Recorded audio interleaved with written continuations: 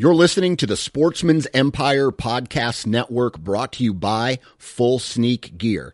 Check out their entire lineup at fullsneakgear.com. Also be sure to check out our entire stable of podcasts at sportsmansempire.com.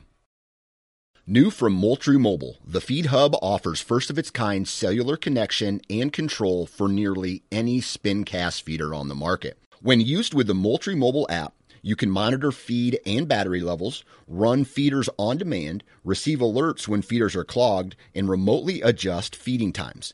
The Feed Hub is ideal for anyone who maintains feeders. Remove the guesswork and save time by planning feeder maintenance before you drive to your hunting property. For more information, visit moultriemobile.com.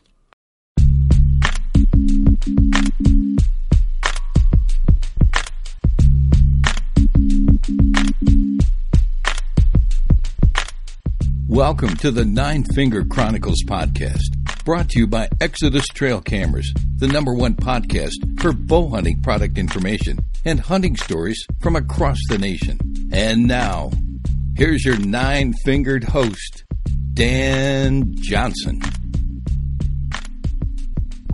It's Friday! Hopefully, everybody has had a great week, and hopefully everybody is looking forward to the upcoming weekend. I know several people where I live in Iowa are pretty jacked because Sunday marks opening day for the archery season here in the Hawkeye State, and not only am I pumped for that, even though I probably won't hunt, but that just is a huge signal that hunting season is here and that the rut is literally like 4 weeks away. And that is when I am going to be putting in a ton of time in the timber, just like a majority of you guys and gals who are listening. Now, as you all know, I have a kid, right? And because this kid was so close to an elk trip that I had planned earlier in September, I was unable to go, and I was unable to go on this elk trip that I had planned for quite a long time. But today's guest, I'm living vicariously through today's guest, and he is a return guest. I think this is his third time. His name is Ben Guttormson. If you haven't listened to the podcast that we've done with him previously, go do it. He is an awesome guest. And today we're going to talk about his recent Montana hunt that he did in a zone that it's taken him a while to get into. And I'm telling you right now, this guy is a killer. He has an awesome story. He goes through detail about all of the scouting that he did to harvest this bull. He talks a little bit about an internal dilemma that he had, whether he wanted to hunt on public or hunt on private. He shares with us that story, and then he shares with us how he ended up harvesting this gigantic bull. This is a guy who literally gets it done every year, and he's very good at what he does, and I hate him just a little bit because of that. So thanks, Ben, for coming on. Really appreciate that. And for those of you who maybe live in the East or the Midwest and don't have these Western species to go hunt, go to bighornoutfitters.com. My buddy Dustin DeCrew runs that operation, and based off their social media feeds, based off their Instagram, they're having one hell of a year out there with antelope and elk and mule deer. And I flip through that. I flip through their Instagram feed. I get jealous because I want to be out there. I want to take advantage of all that public land. I don't know. Anyway, hunting some of those species is a dream of mine. If it's a dream of yours, contact Dustin DeCrew at Bighorn Outfitters and just go to their website, bighornoutfitters.com, and you'll be able to take a look at all the species you can hunt, all the trips they offer, the prices. Definitely get a hold of them if it's something you're interested in. I got mumble mouth already, and I haven't even started the podcast, but that is probably because I'm rushing through this because I can hear my brand new son crying in the background. So I'm just going to get right into today's BS Hunter Profile podcast with our good buddy Ben Guttormson. All right, we are back again with returning guest Ben Guttormson. How you doing today, Ben? I'm doing good, Dan. How are you? I'm doing good, man. Let's see. I can't remember if we've talked since you've had your child or not, but how is dad life going? It's pretty awesome. I have zero to complain about. That's for sure. I've got a super supportive wife that still lets me kind of get out and do the things I love. And then on top of that, any time spent at home with the family is always pretty awesome. Right. And, you know, when they're his age, you know, anybody that's had kids and raised kids, you know, he's starting to get fun. He's interactive. he's walking around. He's, you know, right. He knows, I mean, he's comprehending a lot, and, you know, it's been a blast. Right. So, right. Now, I just had my third kid. Oh man, 5 days ago. So, yep. Congratulations, by the way, on that. Yep. That's awesome. Yep. Thank you. And kid number 3 is obviously more, like 3 kids is obviously more than 2 kids. And I've noticed that there is definitely a bell curve or a curve of a graph of some sort where, you know, the more kids you have, the less hunting you can do. And I know that that's on my end. So are you a one and done? You one and done kid, or are you guys planning on having any more? No, we've talked. I think we have you know, more kids in the future. Right. Okay. And it's kind of, you know, I mean, there's a lot of planning and stuff that you got to do. Right. At least on my side, I'd like to, you know what's coming anyway. Right. So right. Absolutely. So yeah, I think it's something that me and my wife have talked about, and we're gonna continue to grow the family. So nice. So quick question for you. Does your wife hunt? I know she's pretty supportive of you and what you do, but is she a hunter at all? You know, when I met her, she had participated. She was a participant, right? Not in terms of the actual pulling the trigger and stuff, but she enjoyed being outside. You know, early mornings, late evenings. You know, you get to see things you normally wouldn't, being in places that you normally don't see anything. You know. Right. And so she proclaimed she loved to, you know, gut animals and, you know, take part in the processing and yep. and stuff like that before I met her. And then I got her into bow hunting. She really enjoyed shooting a bow. She's pretty good at it too. So she her first year she actually listened to me. When it came to the coaching aspect of it. And I know that can be a struggle sometimes with couples and getting them into, you know, something that one side of the relationship is passionate about. But she did really well. She won a belt buckle, you know, in some league shooting that we had done locally, in a group of, you know, like a girls class. And she really enjoyed it. Now, I mean, as things have kind of gone on, she wants to do it, but she doesn't have as much time with the baby and stuff. So, and actually, you know, some of your listeners have probably seen it, and I should get you a copy of it. But I proposed to her over her first harvest with a bow. Oh, really? Yeah. That's kind of interesting. Yeah, it's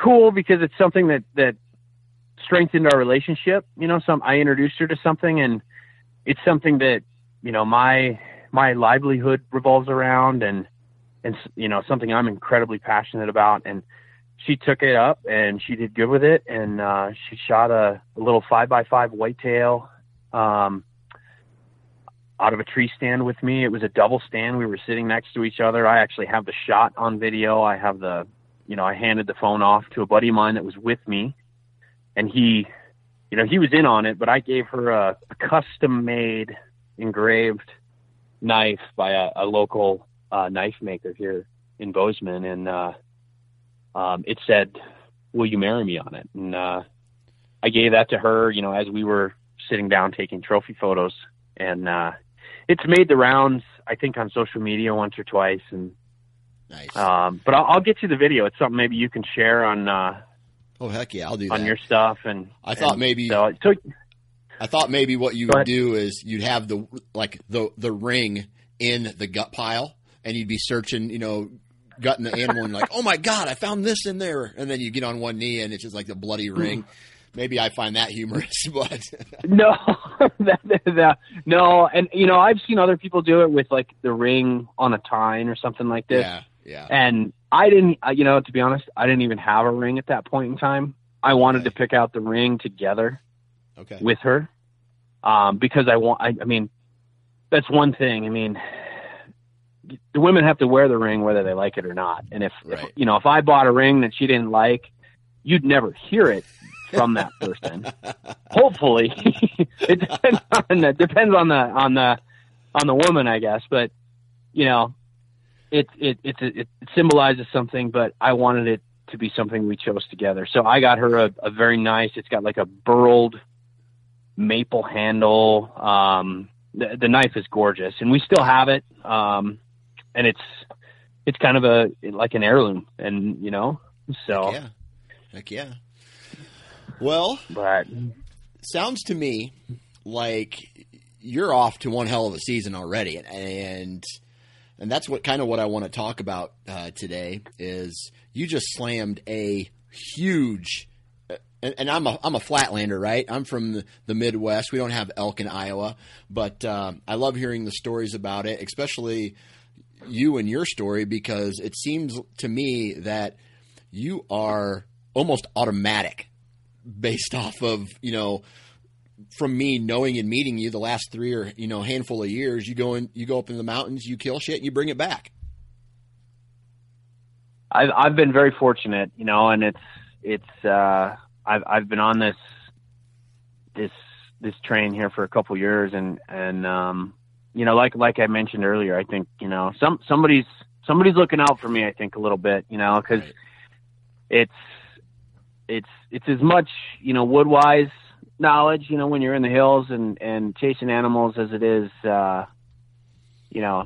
things going your way. I mean, nothing's ever a given, and you never know for sure, but I think it's my success is a reflection of the time that I put in. This year hunting a new area for me, I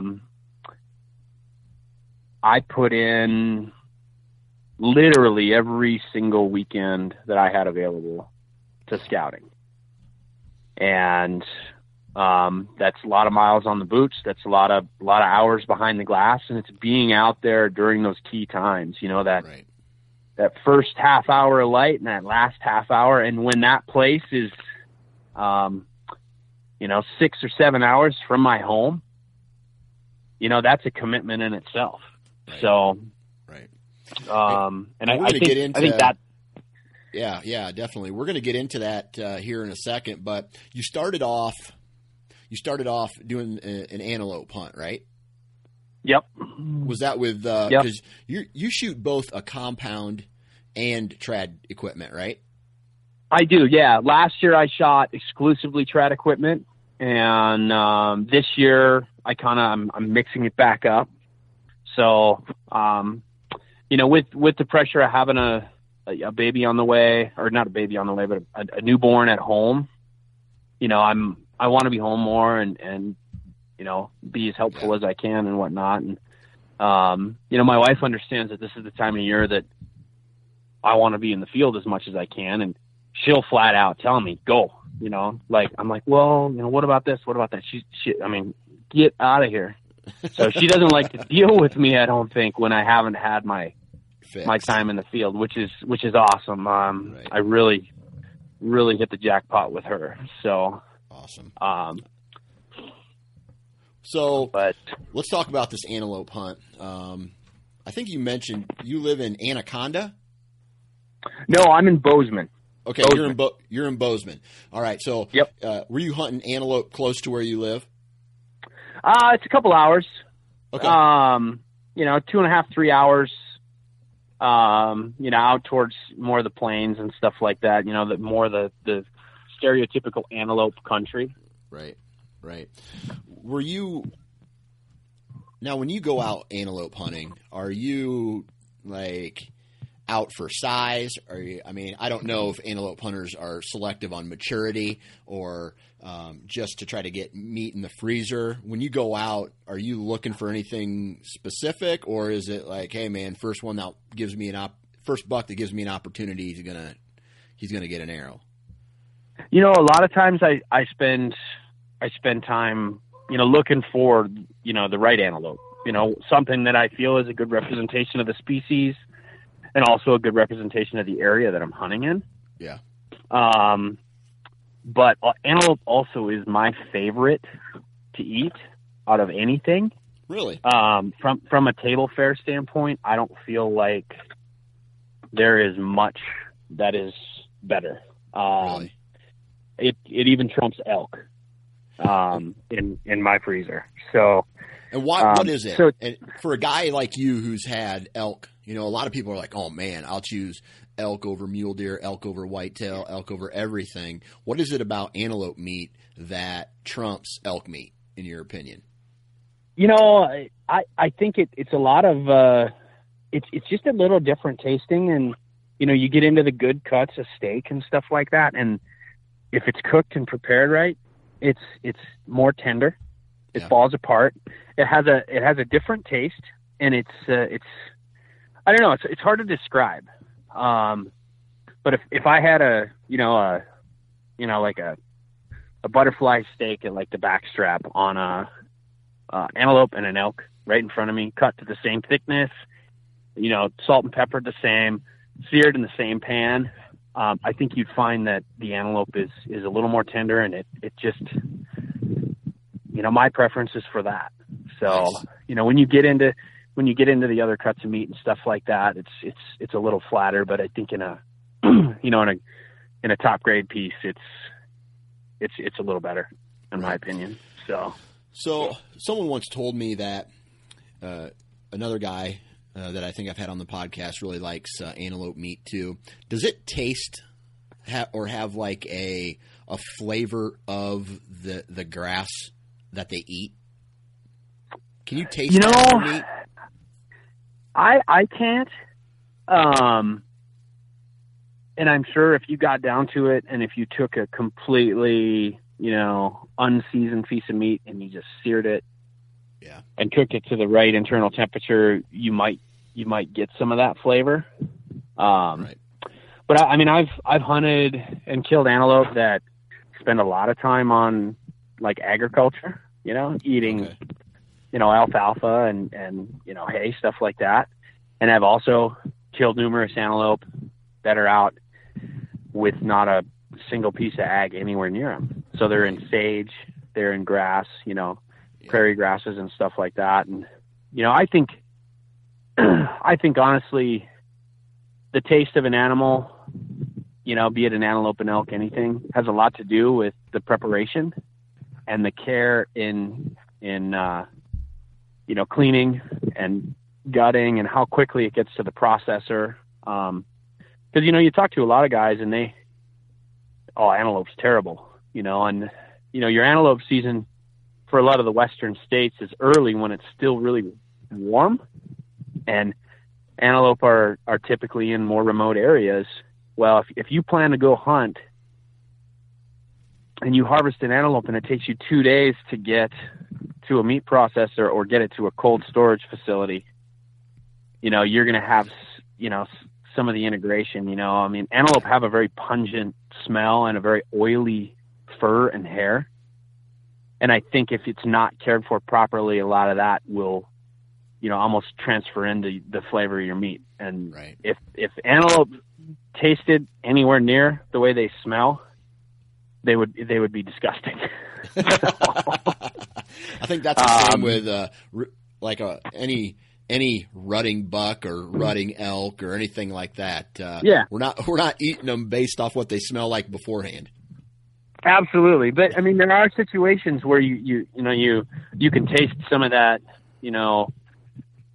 that what you smell when you smell one in a steak or something, and it doesn't always, it's not always very pleasant. So, right. And that's where the preparation and taking care of the meat and stuff like that is so important.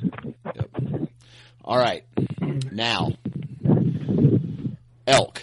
You, like I said at the intro, dude, you went out and slammed a giant elk, and this was a trip that had been a handful of years in the making. Am I correct in saying that? Yeah, it's an area that I've always wanted to hunt. I've never really, committed to it. I'm very at home in the backcountry of like what the mountains are, and this is more a breaks, type hunt. This is prairie with coulees, junipers, and ponderosa pines and stuff like that. So it was a little different terrain-wise to what I'm normally hunting. So, but and you mentioned also that this was took you a handful of years to get into this area. Mm-hmm. You have to apply and get drawn for this area. So it's not it's not a given. Right. So and it's a decent jog away from your house, right? Yep. Okay. So there's a lot that I want to talk about, and you've already brought up just a little bit of it, and that is, it was a new terrain, right? With a new terrain, something that you're different used to, because I think last year's bull you killed in some steeper and higher elevation, right? Yep, that's correct. Okay, so this is a completely different environment of elk hunting, and in a completely new location. What preparation did you do to prepare for this hunt? With it, completely different terrain and it being so far away from your house. And that's, I think, where the dedication and stuff comes in. And, that I feel like I'm a fairly dedicated hunter to the craft. And like I said, every weekend all summer that I had available was spent, in this area. And it's a long ways to get up there and to spend the time, to find the animals and start, in preparation for the hunt. It starts in June, July, right. Several months before. So the scouting is critical. A lot of people, call animals the bull of a lifetime or the buck of a lifetime and stuff like that. And it doesn't have to be, you don't have to only be able to harvest an animal of a higher caliber once. And the more you know about an area, the more you know about the animals that live in that area based on the time spent in scouting. I mean, anybody can go out there and be successful, and I, like we talked, I've had a fairly good run the last few years when it comes to animals. And, it's more refining my scouting technique than it is refining my hunting technique. Yeah.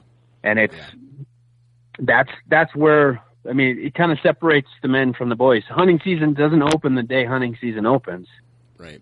You need to be able to spend the time out prior to season, because that animal becomes that once in a lifetime opportunity when you walk into the field blindly and you stumble across one. Right. I think that's why, that phrase, that animal of a lifetime, that bull of a lifetime, that buck of a lifetime, whatever it is, and that can be applied to anything from antelope to whitetails and everything in between. Absolutely. So then what did you do other than spend a lot of weekends driving out to this location and doing boots on the ground? Were you doing any type of digital scouting as well? Oh yeah. Lots of stuff online, I know a lot of people that have hunted, that kind of terrain, that kind of area. I reached out to some hunters that have hunted, that area in the past and had success.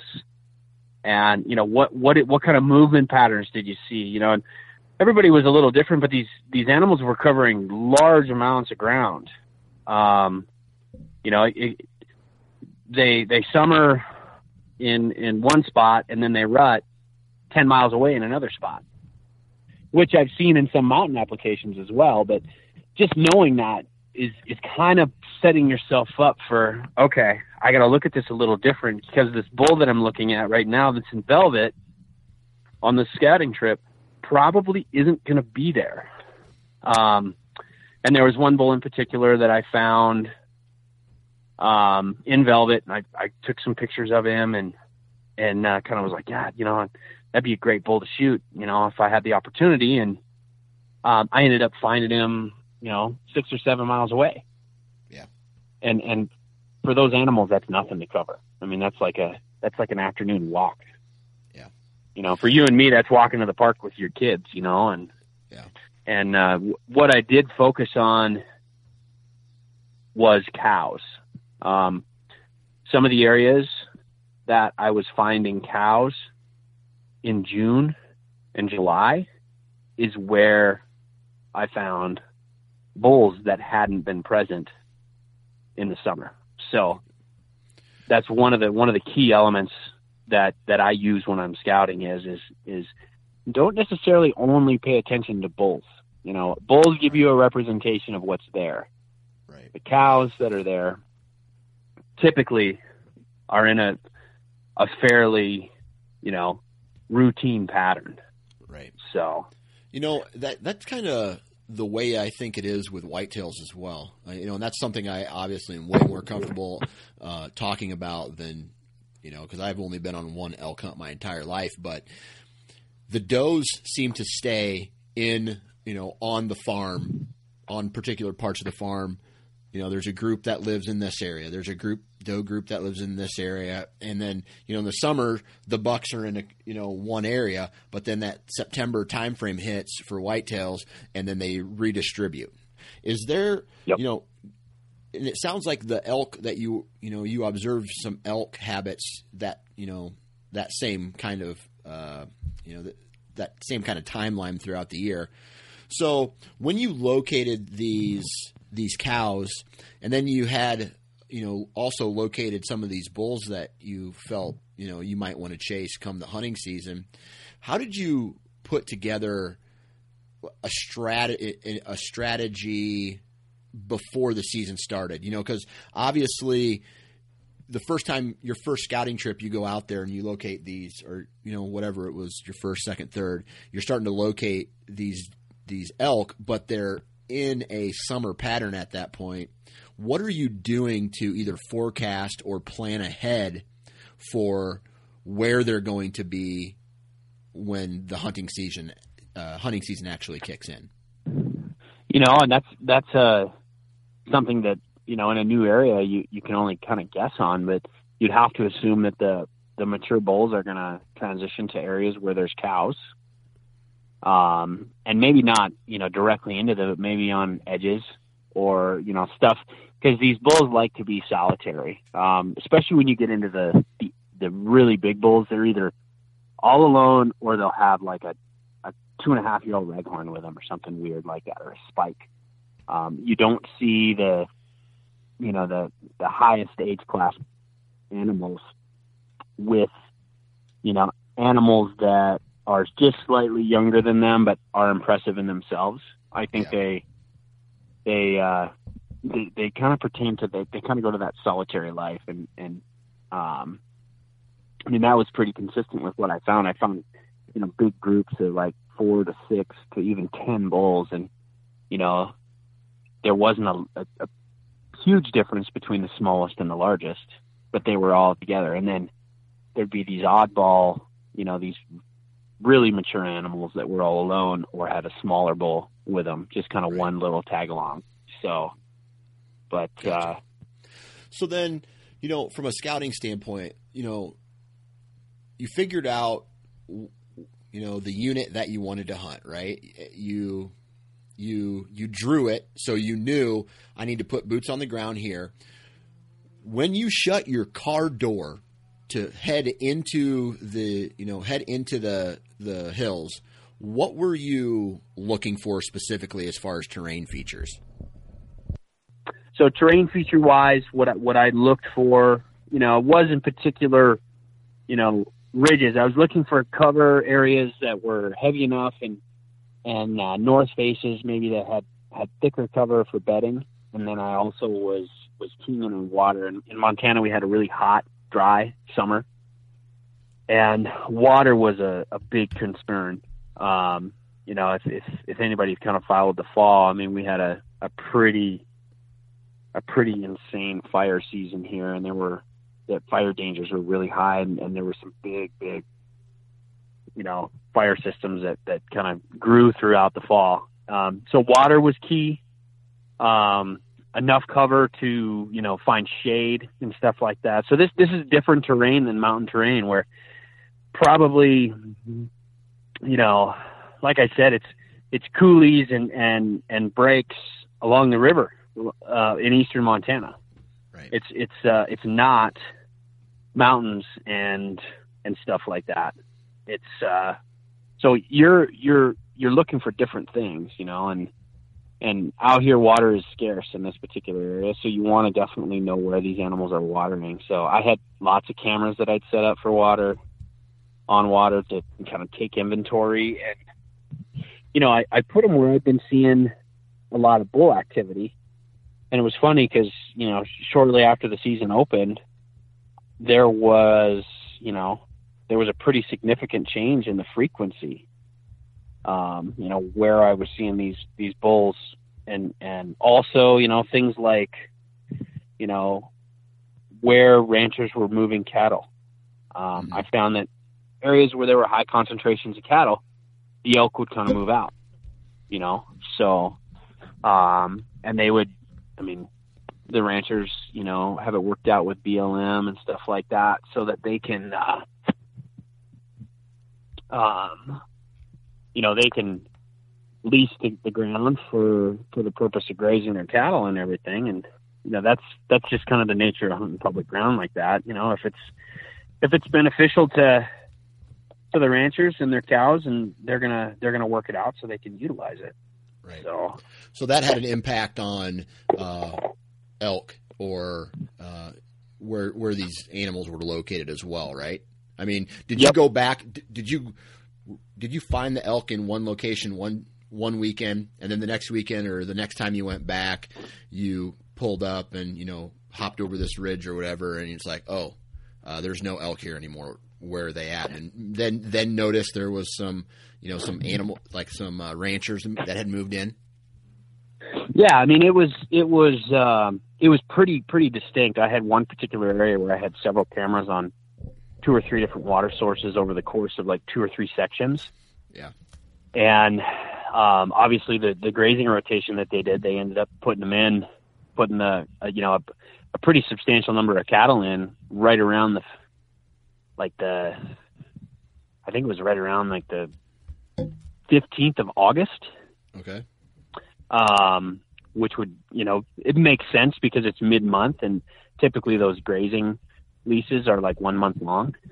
So all of a sudden on my cameras, I'm getting elk and deer daily on these water sources. And then, I'm getting, 20 pictures a day to 150 pictures a day.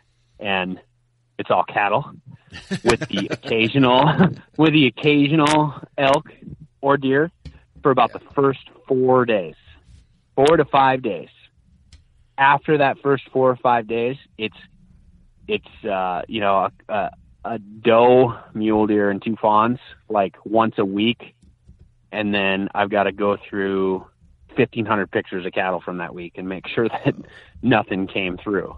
So within 5 days of these cattle being moved into this particular pasture that this water hole was on, I went from elk regularly to elk on occasion for the first couple of days to 0 elk.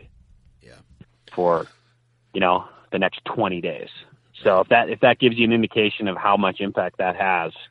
So. Right. So, you're out there, you're locating these elk. Were these like backcountry backpack scouting missions where you brought a tent with you, you spent the night out in the hills, or was this, were they located in an area where you could walk to and from a vehicle?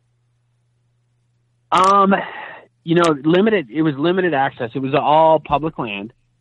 So it was limited vehicle access. A lot of the areas were doable day hikes, but that's a good way really to wear yourself out pretty quick. Yeah. In my opinion, if you're hiking 3 to 5 miles in and, hiking out that day and then doing the same thing the next day. I really like to be in areas where I can hear elk, especially in September. You can hear rutting activity because it seems to happen as much, if not more frequently at night than it does during the day. So getting on a high ridge, being able to listen for bugles, and stuff like that is really important because a lot of times those elk, as soon as the sun comes up, they're going to go into a bedding area. They're going to be quiet, shortly after the sun rises, and then maybe later in the evening they're going to pipe back up. But knowing where they come from in the evening and where they go in the morning is critical, because if you work in on top of those areas, a lot of times you can find subtle daytime activity without having to necessarily kill yourself trying to do it. So right. So it wasn't like the areas where these bulls were at during the summer months anyway were like a 10-mile hike back. No. Nope. No. Okay. I did some overnight stuff. But most of it was probably in that 3 to 6 miles from the road. So, and, when it's hunting season, you never know when stuff is going to really pop off. So the more time spent in the field, the better, obviously. And obviously with work weeks and weekends and schedule, you have to be able to live your life. And I was doing a lot of morning hunts and evening hunts, and then working during the day, and, really giving it the long days on the weekends. So right. With this unit being, like you said, one that you had been planning for a long time, this isn't a unit that you draw every year, but, it was on your radar. You finally got to it. I guess, what was your expectations? Were you looking for a bigger bull than what you have harvested in the past? What did this unit hold as far as historical bull sizes or age class, or whatever you were particularly looking for? And then did you find what you were looking for on those first handful of scouting trips? Yeah, it's impressive to see how visible the elk were in the open country that it was. The river breaks of the Missouri and stuff like that, the eastern Montana, it's totally different. It's something that's always been on my radar. I've always wanted to hunt it. It's a different type of hunting than what I'm used to doing in the mountains. So it was exciting for me to do. And I guess any scenario that I go into, any type of a hunt I go into, I'm looking for a representation of the area, something that is, that bodes as a respected animal for that region. If I'm hunting an area that's real heavily rifle hunted as an over-the-counter unit, obviously your age class is going to be deeper in the lower end. You're going to have numerous 2.5, 3.5, 4.5 first year 6 points. There's going to be fewer of, and there's going to be very, very few of that upper age class. So You know, a lot of times, you know, and that's one of the things in the breaks in Montana, they don't have, I mean, it's not like they give away the farm with the rifle tags. So a lot of these elk are allowed to grow to bigger sizes. Right. And whatnot.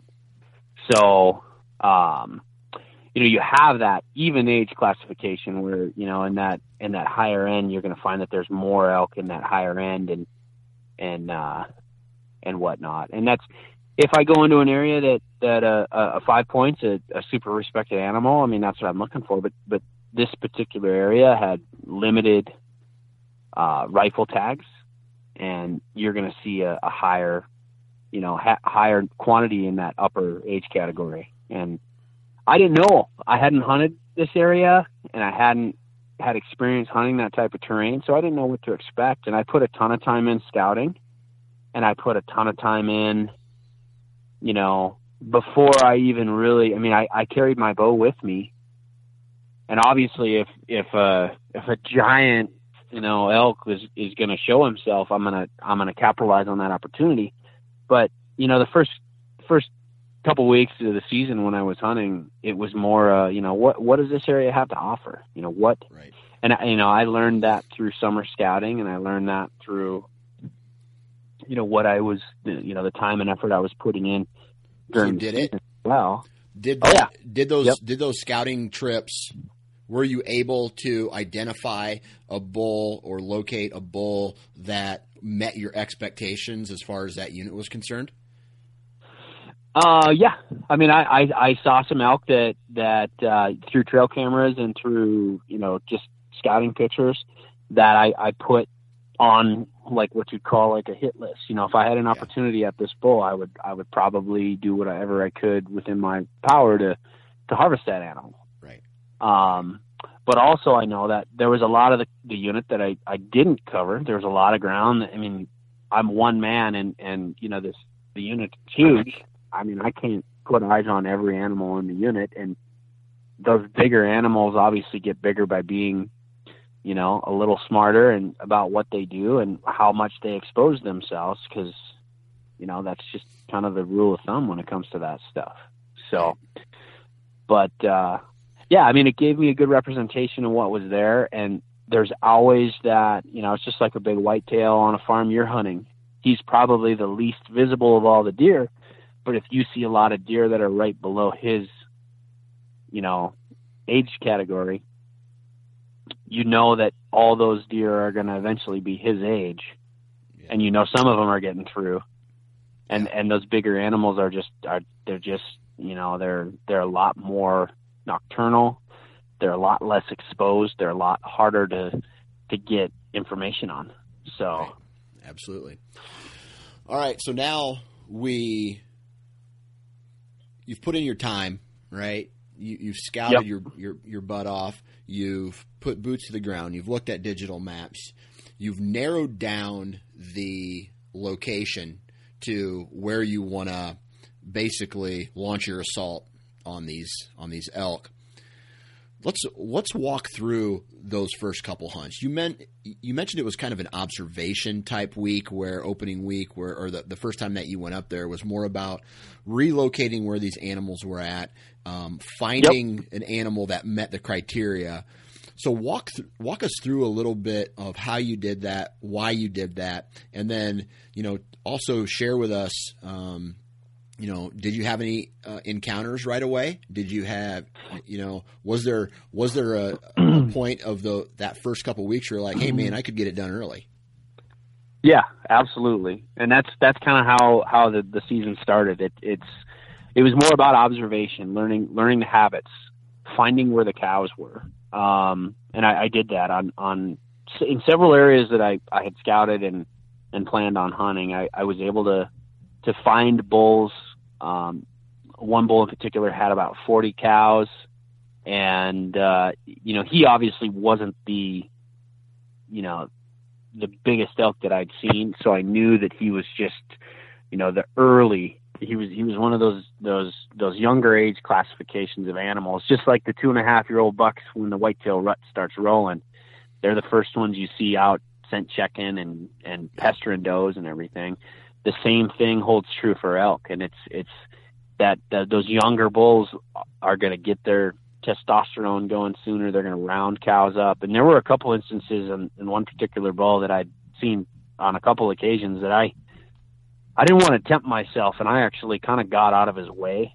You know, I was glassing from a saddle, and all of a sudden he came over one of the hills, you know, towards the end of light, and he was pushing his cows right at me. And he had, you know, I think at that time he had 23 cows, and I had glassed up another bull off on a distant ridge that I think had come in and taken some of his cows. That was a, you know, good, respectable animal. But it's more, I'm all about the pursuit and everything. And I've been in situations where I've filled my tag right away, and it's always, it's awesome, but it's always like, God, you know, I wonder what would have happened if I would have waited, you know? And, so that's one encounter that I had with that bull early. You know, first, a couple days before season, he had those cows rounded up, you know, in scouting. And then I came in and another bull had come in and peeled some of his cows off. And, you know, it was just going to continue to happen. These more mature bulls were going to kind of get a little more fired up and come in, and they were just going to keep peeling cows off until somebody took the whole herd from him, kind of a thing. And, you know, so he wasn't the dominant, but he wasn't the dominant elk. Nope. Just, you know, he was probably reaping the benefit of some of those early estrus cows. You know, those more mature cows that come in really early. He was there for them. Okay. And he probably passed some genes on, which was good, because I mean he had the potential to be a really awesome animal down the road, but he just I didn't want to put my tag on something that soon, not knowing what else potentially was out there. And you know, I actually, my first encounter with the bull I ended up taking was like the end of that first week of season, like I think it was the Saturday morning of the first weekend, which was like the 8th. Yeah. And I found him, I saw him, and I took some pictures of him through a spotting scope, videoed him a little bit, you know, followed him cautiously into the coulee that he was kind of heading up with his cows. He had about 20 cows, and there were a couple small bulls with him. And it was a really calm day that day, and I thought, oh, there's water up that draw that he went up. Maybe we'll go around. And I was hunting with a friend of mine, and maybe we'll go around and we'll get ahead of him. And, you know, when it's super, super calm and it's super dry, it's really hard to be quiet. And from probably 400 yards away, out of the draw, the elk had heard us walking, couldn't smell us, couldn't see us, but that was enough for them to kind of move out. And it's not like they spooked, but they left at a faster pace than just feeding out of the draw. You know what I mean? Yeah.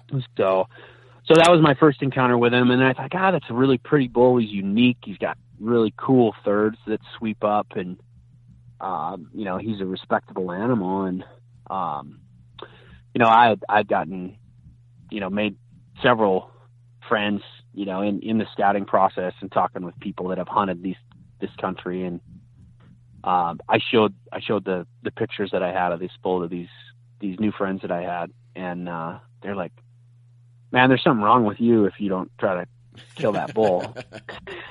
And then it's like, well, yeah. And cause I was kind of back and forth. I'm like, you know, kind of one of those things. Yeah, he's super nice, but, I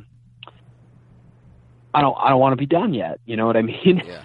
So then I kind of checked some other areas, and I'd gotten some access on some private ground too. And I checked them and, found an absolute giant bull, bigger than the one I killed, up on one of the private pieces. But it was a situation where, you know, it was a number of different landowners, and I had permission on 75% of them.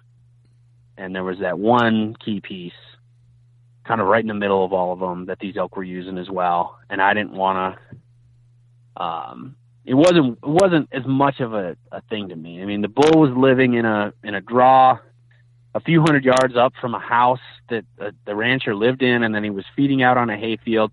There may have been 75 to 150 acres of cover in these draws, and everything else was ag. Yeah. And, there were other guys that were hunting up there. There were other guys that were hunting them. So I didn't want to get into a foot race. And, I went through some decisions at that point in time and in myself. And, I'm not trying to chase a number. I'm not out to shoot the biggest elk in the entire unit, anything like that. I wanted to enjoy the hunt. I wanted it to be, a pursuit, a hunt. I didn't feel like messing with other people and dealing with, the politics of small tract landowners and, well, what if it jumps the fence over here? What if it jumps the fence over there? I didn't want to get involved in too much of that because it takes from, I feel, the experience. I mean, it's still a wild animal doing whatever it wants to do, but, I ended up, finding that bull, being absolutely wowed by him, and kind of like, in the whole process, it was just like I'm liking where my hunt is and where it's at. Not that it's not a hunt or anything like that. I mean, it's just me. Yeah. It was what I want my hunt to be and what I want, everything else. So at that point with this, you located this giant. You got access to this particular piece of property that this giant was living on through landowners. Did you ever go in and attempt any type of hunt or stalk on this elk? No, I didn't. Okay. I watched him from the road, and it was part of my preseason. I mean, I'd had some people that knew these landowners, and they'd kind of gotten gotten permission for me. Right. And it was the kind of thing where, just have him let us know when he wants to come out, and we'll make sure, we have a spot for him and we can have him out. And right. I went up there, I found the bull. It was a pretty famous elk. I mean, and people had known of it, and, it came down to, like, basically, the moral decision that, it'd be cool to kill that animal and harvest him, but at the same time, I really have had a blast hunting a lot of the elk that I've found on public land as well. Yeah. So you had a little bit of a moral dilemma, where, not necessarily moral dilemma, but you decided that you were in charge of your hunt, and you didn't want a number or a giant, like that giant, to dictate where you went or how you hunted and what you did. So it sounds to me like you decided to just kind of say, you know what, I'm just going to go back to public. I did all this work over here, and I'm going to go for something over on public, because there's just a whole lot less drama. Yeah, exactly. So, and I can say now, I mean, I still have the same opinion I had before. I'm completely happy with the decision I made. And I was able to, obviously be fortunate enough to have an opportunity at a humongous, a world-class animal. And it was the kind of thing where, I feel like I feel satisfied and fulfilled with the decision I made, is kind of what it came down to. So, Right. So back to kind of where I was, is after going through that moral dilemma and whatnot, I decided, this is awesome. If it was a big tract of public or big tract of private, somebody that had, thousands of acres, it'd be different. But it was so tight to all these small tract landowners and, outbuildings and, and everything like that. Not to take anything away from somebody that wants to shoot a big animal, but it wasn't what I was looking for. You know? Wanted to do it away from all that, it sounds like. Yeah. I wanted it to be, if that elk goes over that ridge and jumps that fence, I want to be able to follow him. I want to be able to get ahead of him. I want to be able to, you know, play a chess match without all the rules with the animal. You know what I mean? Right. So. All right. So now you're back on public, and yep. You know, it's time to go. It's time to relocate the bull that you actually, you know, ended up killing. Walk us through that from the time where you saw him. You know, walk us through that entire time. That time frame. Was this a day? Was this like 3 days? How did this whole saga play out with the bull that you ended up harvesting? Well, so I found him, you know, the end of that first week of September. You know, I made a real light, more observational pursuit, and kind of learned a little bit about what he did and how he did it, and then, you know, basically backed out. The following day, that same weekend, I found a bull similar size that a friend of mine, like I said, he was hunting up there with me, that I actually had a super, super close encounter with.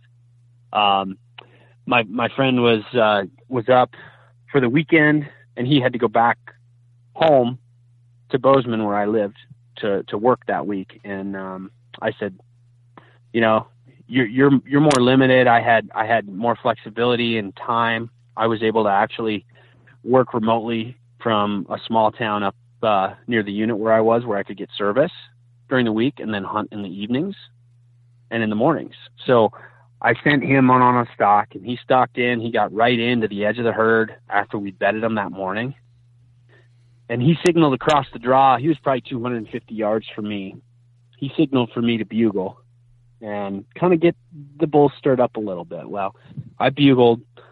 The bull cuts me off from his bed, stands up, and you can hear him raking a tree over there. He's bugling back and forth, and we're going through this exchange. I had him all fired up and pissed off. And through this whole scenario, I hear what sounds like a bugle back from the bottom of the draw, back a little further, like another bull is coming in or a hunter's trying to come in, you know, on us, because there were other hunters hunting around where we were.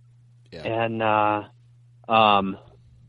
I'm sitting there, you know, comfortable on the side hill, kind of tucked into a thicker spot, so that if that bull on the other side hill were to go out in the open, he would not be able to see where I was.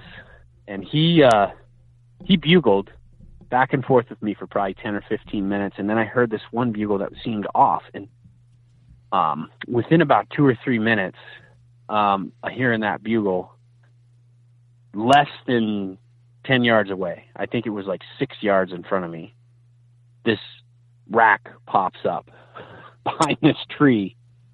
My bow is 10 feet over to the right. And this is a bull I probably would have shot. I mean, he's, you know, he's a big, respectable animal. And he had basically zeroed in on where that bugle was coming from and was coming over to kick my butt.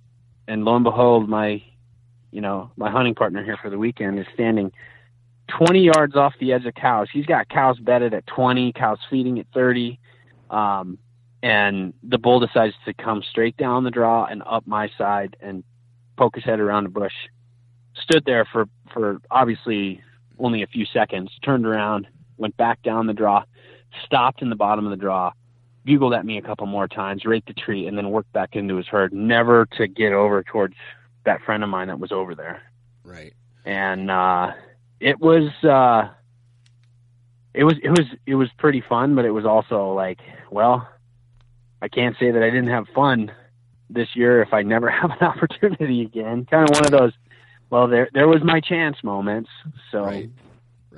Did that bull that was in its bed that your buddy was trying to get on, did he ever make his way over towards your buddy?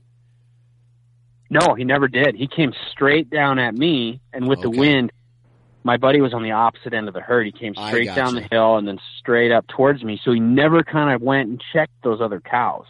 Okay.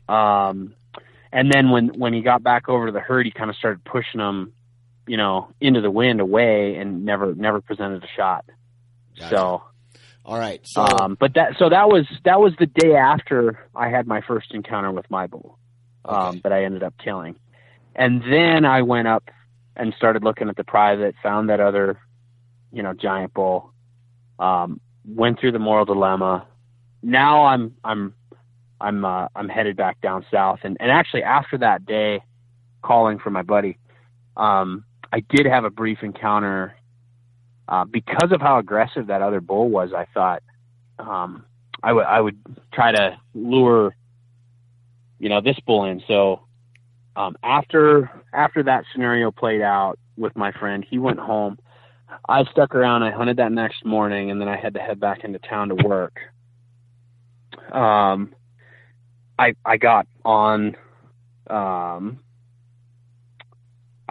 the bull I ended up killing again, and tried a similar situation with calling and stuff. But, you know, he wasn't as receptive as the bull the previous day. Mm-hmm. And I decided, okay, you know, it's going to be a situation where I'm not going to be able to challenge this bull. It's going to be if I can get him talking, find his location, and then work in or around him, you know, in a stalking scenario. So that we'll fast forward to my third encounter with this bull. And it was after sitting water for a couple days, after the big bull on private land that I'd found. I went back down, to where I was, you know, hunting, you know, the vast expanse of public. And I sat water one night, I heard some bugles, and I thought, you know what, they're further in than I want to go with it as hot as it is. I'd had some mule deer come into the water, and I'm like, tomorrow night I'll go back in and I'll check that draw that the bugles are coming from. And that's what I did. I got back there the night preceding that water hole sit, and got there about 4:30, 5 o'clock, sat down, was like, all right, I'll take a nap. I'll just start listening. Nice, fairly calm night, just enough wind to keep your scent consistent. And I'd no less than laid down and was getting ready to take a nap out on this point. Boom, bugle right there. And I'm like, okay, well, no nap for me. My wind was absolutely horrible. You know, they were probably a quarter mile down the draw. So I started to cross, and it was right where the draw forked into like 3 different, you know, coulees. And so I got on the middle point, and I actually could see far enough down where I actually got glass on the herd. And I'm like, oh, we called the bull that I killed thirds bull, because of his configuration. He had real unique thirds. And I worked around, got the wind so it was kind of quartering or coming across. And knowing with the topography, my scent wasn't going to suck down into the draw. It was either going to blow up out of the draw in my face or, you know, perpendicular to the draw. So I started working down. I saw him. He was kind of keeping his cows in a, you know, probably a 50 by 50 yard area in the bottom. And there were 2 small bulls with him, just like I had seen the week prior. And I worked down, you know, I had bugled right before I'd taken a nap, and I think that got him stirring a little bit. And I think that's kind of what fired him off. Yeah. Typically these bulls, especially these mature bulls, they want other bulls to know where they are so they can keep their cows and their business separate.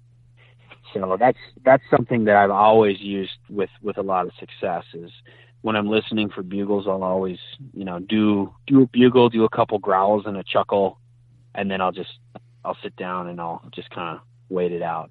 And 9 times out of 10, if there's a bull within earshot of that, you know, if it's not right in the next minute after you bugle, it'll be the next 15 or 20 minutes. You'll hear that bull bugle, and it's more, hey, I'm over here. You know, it's what they call a locate bugle. They're just trying to, hey, I got my harem down here. This is my turf. You stay up there, kind of a thing. So, gotcha. Not super aggressive. So anyway, back to where I was. I'd kind of worked around the herd, so my scent was, I was still kind of borderline, but you know, you have to be able to take risks. to reap the rewards. I mean, it wasn't ideal, but the bull was working the upwind side of the herd, and I wanted to come in, kind of at a 90 degree to what the wind was doing. And I got down on a little finger ridge that kind of led me right down to where they were. And I was on a north facing slope. So there was some cover, there were junipers, there were some pines, there were some big sage bushes. So I was able to actually kind of bounce from spot to spot. And, I got down to where I was probably about 100 yards out of the closest cows, and I could hear two bulls or a bull raking a tree, antlers clanking on something. And the big bull was in sight. So I'm like, well, he doesn't give, anything about whatever that is. So it must be a satellite. And it turned out it was two small bulls that were just kind of play fighting over off and around the corner from where I was. Well, the bigger of those two bulls, kind of after they were done messing around, squirted himself into the middle of the herd. And he was all excited. His tongue was going everywhere. He was doing lip curls, and, he was trying to sniff every cow, within 10 feet of him, and would go from cow to cow. And then, the other bull was kind of in the process of rechecking a couple cows that had kind of moved out of the herd the other direction. He was 250, 300 yards out. He kind of pushed them back into the herd, working out around them. And the smaller bull that was in the middle of the herd had kind of pushed a cow and a calf out, upwind.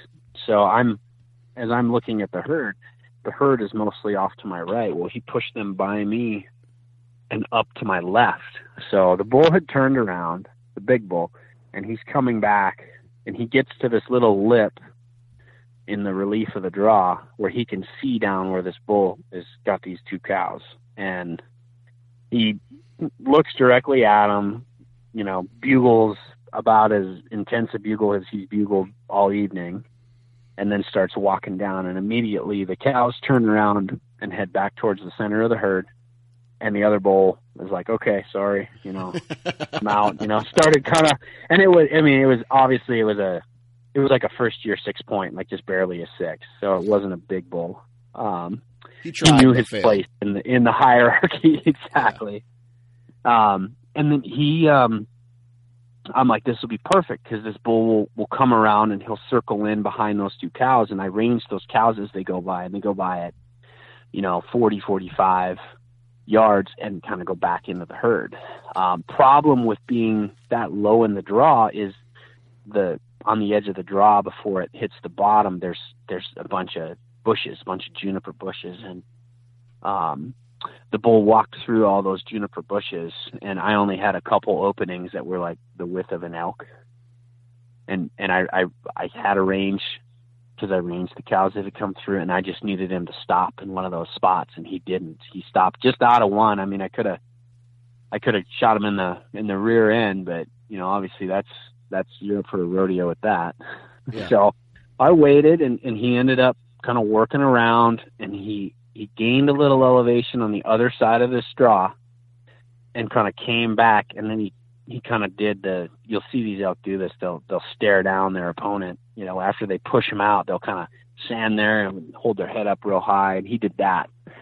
And he was at 60 yards broadside when he did that. And,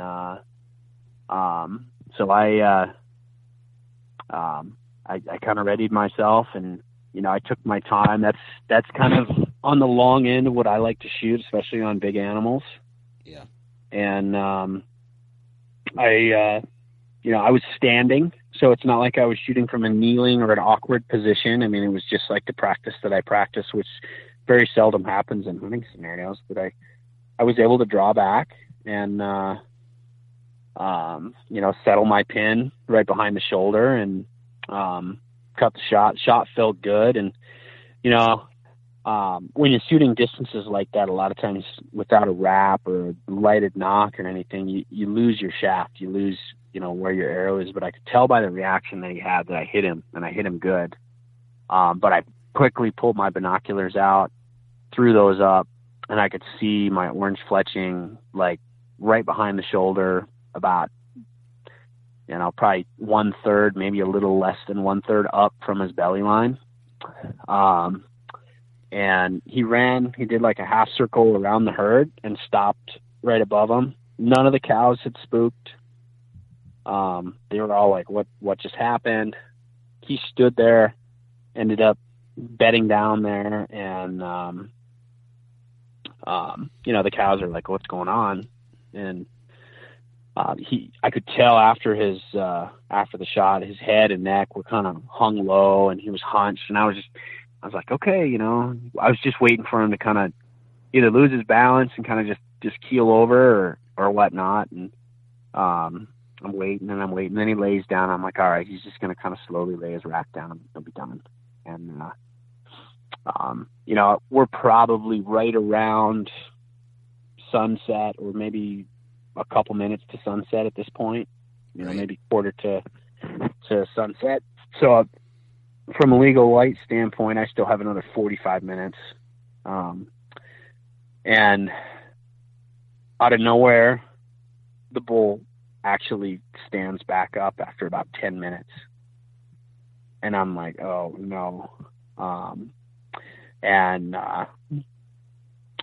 I was like, okay, now these cows really need to leave so I can get over there and, just get another arrow. I had a stock plan that, left me out of sight for most of the way over there, but they didn't. They finally left about 15 minutes before the end of legal shooting light, and I didn't feel like pressuring the bull, but he stood up, and he had run into kind of a dead end of juniper, so there was no game trail out of him. And those junipers are thick and nasty, and typically if there's no trail through them, the animals aren't going to walk through them. And I figured, well, I'm just going to sit here and watch him until I can't see him in my binoculars. I was about 200 yards away.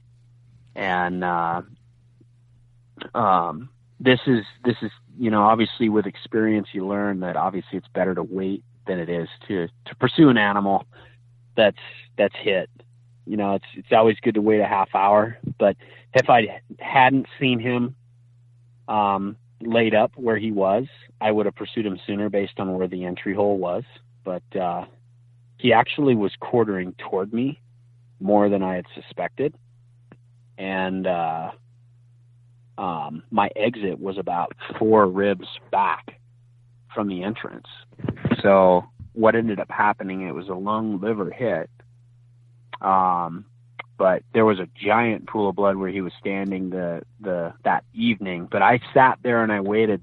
It was probably a half an hour to 45 minutes after legal shooting light had expired, because I could see his yellow body against that dark juniper background.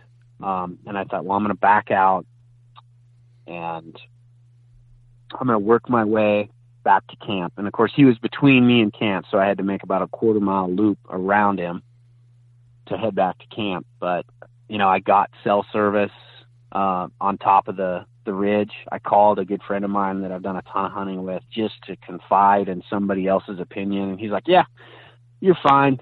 He'll be dead in the morning based on, what you told me. I think every hunter has that buddy that they call when they need reassurance and stuff like that. So I did that. And, I ended up, getting back to camp. Didn't sleep very good, obviously. You never do when you're in a situation like that. And I came back in the next morning, and rainless Montana had, we expected to get some weather. Of course, it rains that night. So if he leaves, there's not going to be any blood. It had been, I think, over 100 days since they'd seen rain. And the night that it starts raining in Montana is the night that I shoot, my bull.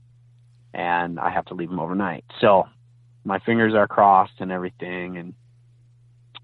And first light comes. I work my way in. Quick question. Yeah. Is there any like predators, like grizzly bears, wolves in that area that you had to worry about? No, there's no dominant predators like that. Like, something that could take a healthy elk down. There are lions, there are coyotes, there's no black bears, there's no grizzlies. So there's stuff like that. So realistically, I mean, if a pack of coyotes or something gets on a wounded animal, that's always a concern. But no major predators, I guess. Gotcha. So all right. So the next morning comes.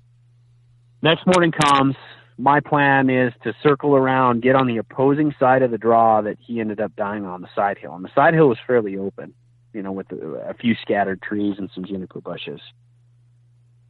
And I was going to find an outcropping, and I'm just going to sit there and I'm going to glass the spot from about 400 yards away that I watched him until I couldn't see his body shape anymore. And I got to that spot and I looked, and he wasn't there.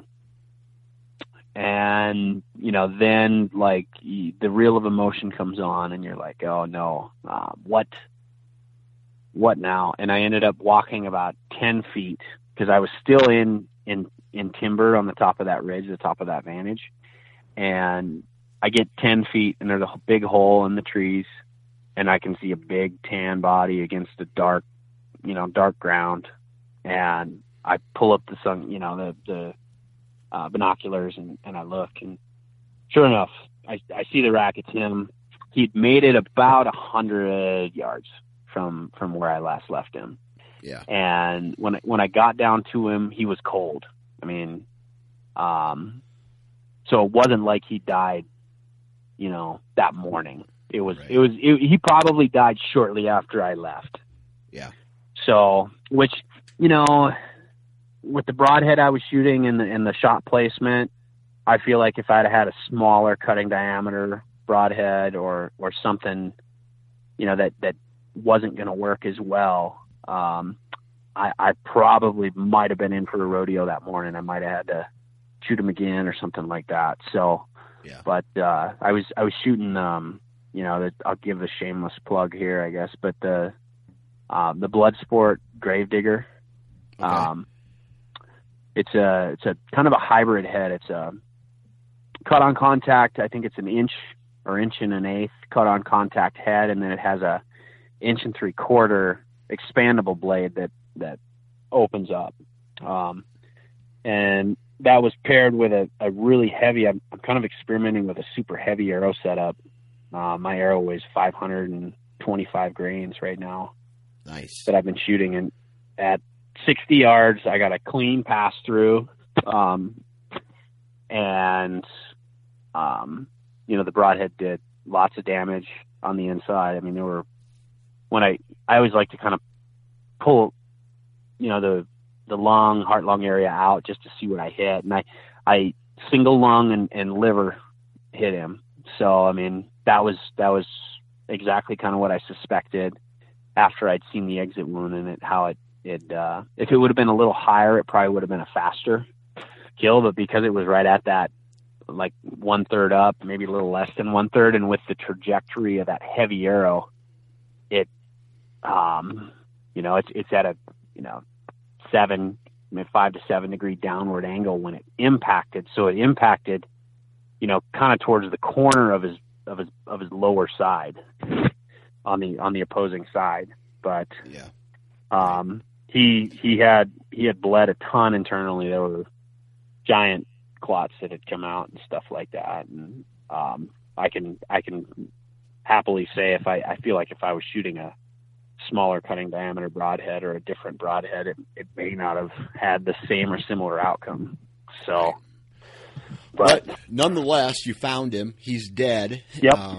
When you found him, with this being such a not your average unit to go and get into, and all the scouting you did, all the several hunts that you went on before you ended up harvesting this bull that you ended up locating, what was going through your mind as you were walking up on him? I was wowed that the animals down in this area have tremendous bodies, and it almost gets to the point where it's very difficult to judge anything else that you've had experience with unless you're seeing and hunting these animals on a regular basis. I feel like you're going to be off and I was off. I was off by a considerable amount, you know, and the score is the last thing that's important to me. What's important to me is to enjoy the pursuit and really have fun in the chase phase of the hunt. You know, and harvesting a respectable animal for the area. I feel like I did more than that. I think he's an exceptional animal for the area, and he surpassed my expectations, and I'm totally stoked with him. I mean, the mass is ridiculous, right? And that's where it gets hard to judge him. So, but what he ended up scoring somewhere around, what'd you say, 380, 390? He scratched 390 on gross on a quick rough score that I did. Gotcha. His beams are right at 60 inches, just shy of 60 inches. And you know, I haven't calculated the total for mass, but I mean, his first circumference measurement between the G1 and the G2 on both sides is over 10. Jeez. So, his bases, to give you an example of the mass his basis has, at his burr, it's over 12. Man. So, you know, you think of like a 32 ounce Gatorade bottle, one of those bigger, fatter bottles. It's bigger than that. That's ridiculous. So obviously you walk away with a, you know, an awesome bull to add to your, you know, your hunting careers. I mean, other than that, was the experience of hunting this unit, I mean, did it live up to your expectations?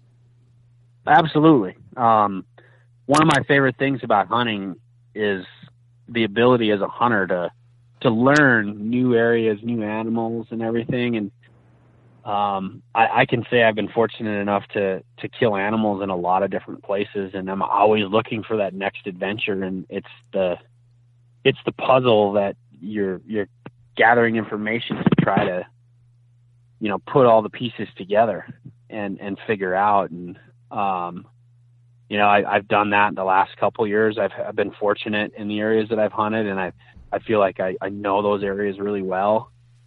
Being able to dive into a new area and do this, I mean, there's definitely some luck involved, but it's all based on how much time you put into it. Right. Right. I feel like the scouting is invaluable. I mean, there's you can't scout enough. Right. So what's next? Well, I'm going to do a hunt again with a really good friend of mine in South Dakota. Sam Soholt. He's a photographer, and he's got a cool project that he's working on. It's a public land awareness kind of a project. He's got a bus that he's converted into I've seen that. Basically a living space. And he's traveling all over the country. He was on my antelope hunt. He hunted with me. He was in the blind when I killed my antelope this year. And you know, with the limited time I had with that antelope, it was the first mature antelope that came in. That was, you know, it ended up being just a doe. But like I said, I love to eat antelope so much that I had spent so much time scouting these animals up, you know, in the eastern part of Montana for elk, that I just wanted a meat animal. I wanted to fill the freezer with an antelope. So he was with me on that hunt. Now we're going to go back to South Dakota. We're going to hunt by the Black Hills for mule deer, and then I'm going to do a trip back to the Midwest, Minnesota, Wisconsin, kind of that southeast Minnesota, western Wisconsin area for whitetail in November. So nice. So like I said, I'm fortunate. My wife is completely awesome. She loves to see, you know, and hear the stories, and she's super supportive. Like I said, I totally hit the jackpot with her, and you know, to have a baby at home and have the ability to hunt, like I do, is pretty awesome. And I wouldn't be able to do it without her. So. Right. Absolutely, man. Well, I'll tell you what, man. First off, thanks for coming on the podcast, sharing that story of the elk you harvested, and good luck the rest of the season, man. Sounds like you got a full plate. Yeah, I appreciate it. Thanks for having me on. It's always a pleasure. And there you have it, another week of podcasts in the books. Huge shout out to this week's guests, all of them. Huge shout out to Ben Guttormson. I've had two Bens back to back, Ben from Huntera and Ben from out west. So, Redbeard Ben, thank you very much for taking time to come on the podcast again and share your stories with us. Good luck the rest of the season. Hopefully, you lay down a couple more animals and fill that freezer. Huge shout out to all the partners of this podcast: Bighorn Outfitters, Exodus Trail Cameras, Ripcord Arrow Rests, Deer Lab, Lone Wolf Tree Stands, Ozonics, Gearhead Archery, Wasp Archery, and I think that does it. Huge shout out to each and every one of you for downloading and listening to this podcast. Like I mentioned earlier this week, I found out that my website had a problem. That problem has been fixed. So feel free to go visit the website and go listen to any podcast that you may have missed. Huge shout out to... I'm done giving shout outs. But anyway, check me out on Instagram. Check me out on Facebook. Check me out on Twitter. Nine Finger Chronicles across the board. Other than that, guys, I'm jacked for this season. If this weekend marks the opening day of your season, please be very careful. Please wear your damn safety harness. Please go sign up and become a member of the National Deer Alliance or Rocky Mountain Elk Foundation, Quality Deer Management, any conservation organization that you feel fit. What else? Man, I think that's it. But, man, this weekend's opening weekend. It's here. It's time to party. I mean, I can't party yet, but I'm going to party here pretty soon. I feel like I'm just talking to talk now. This has already been a long podcast. Stay safe. Love your neighbor. Adios.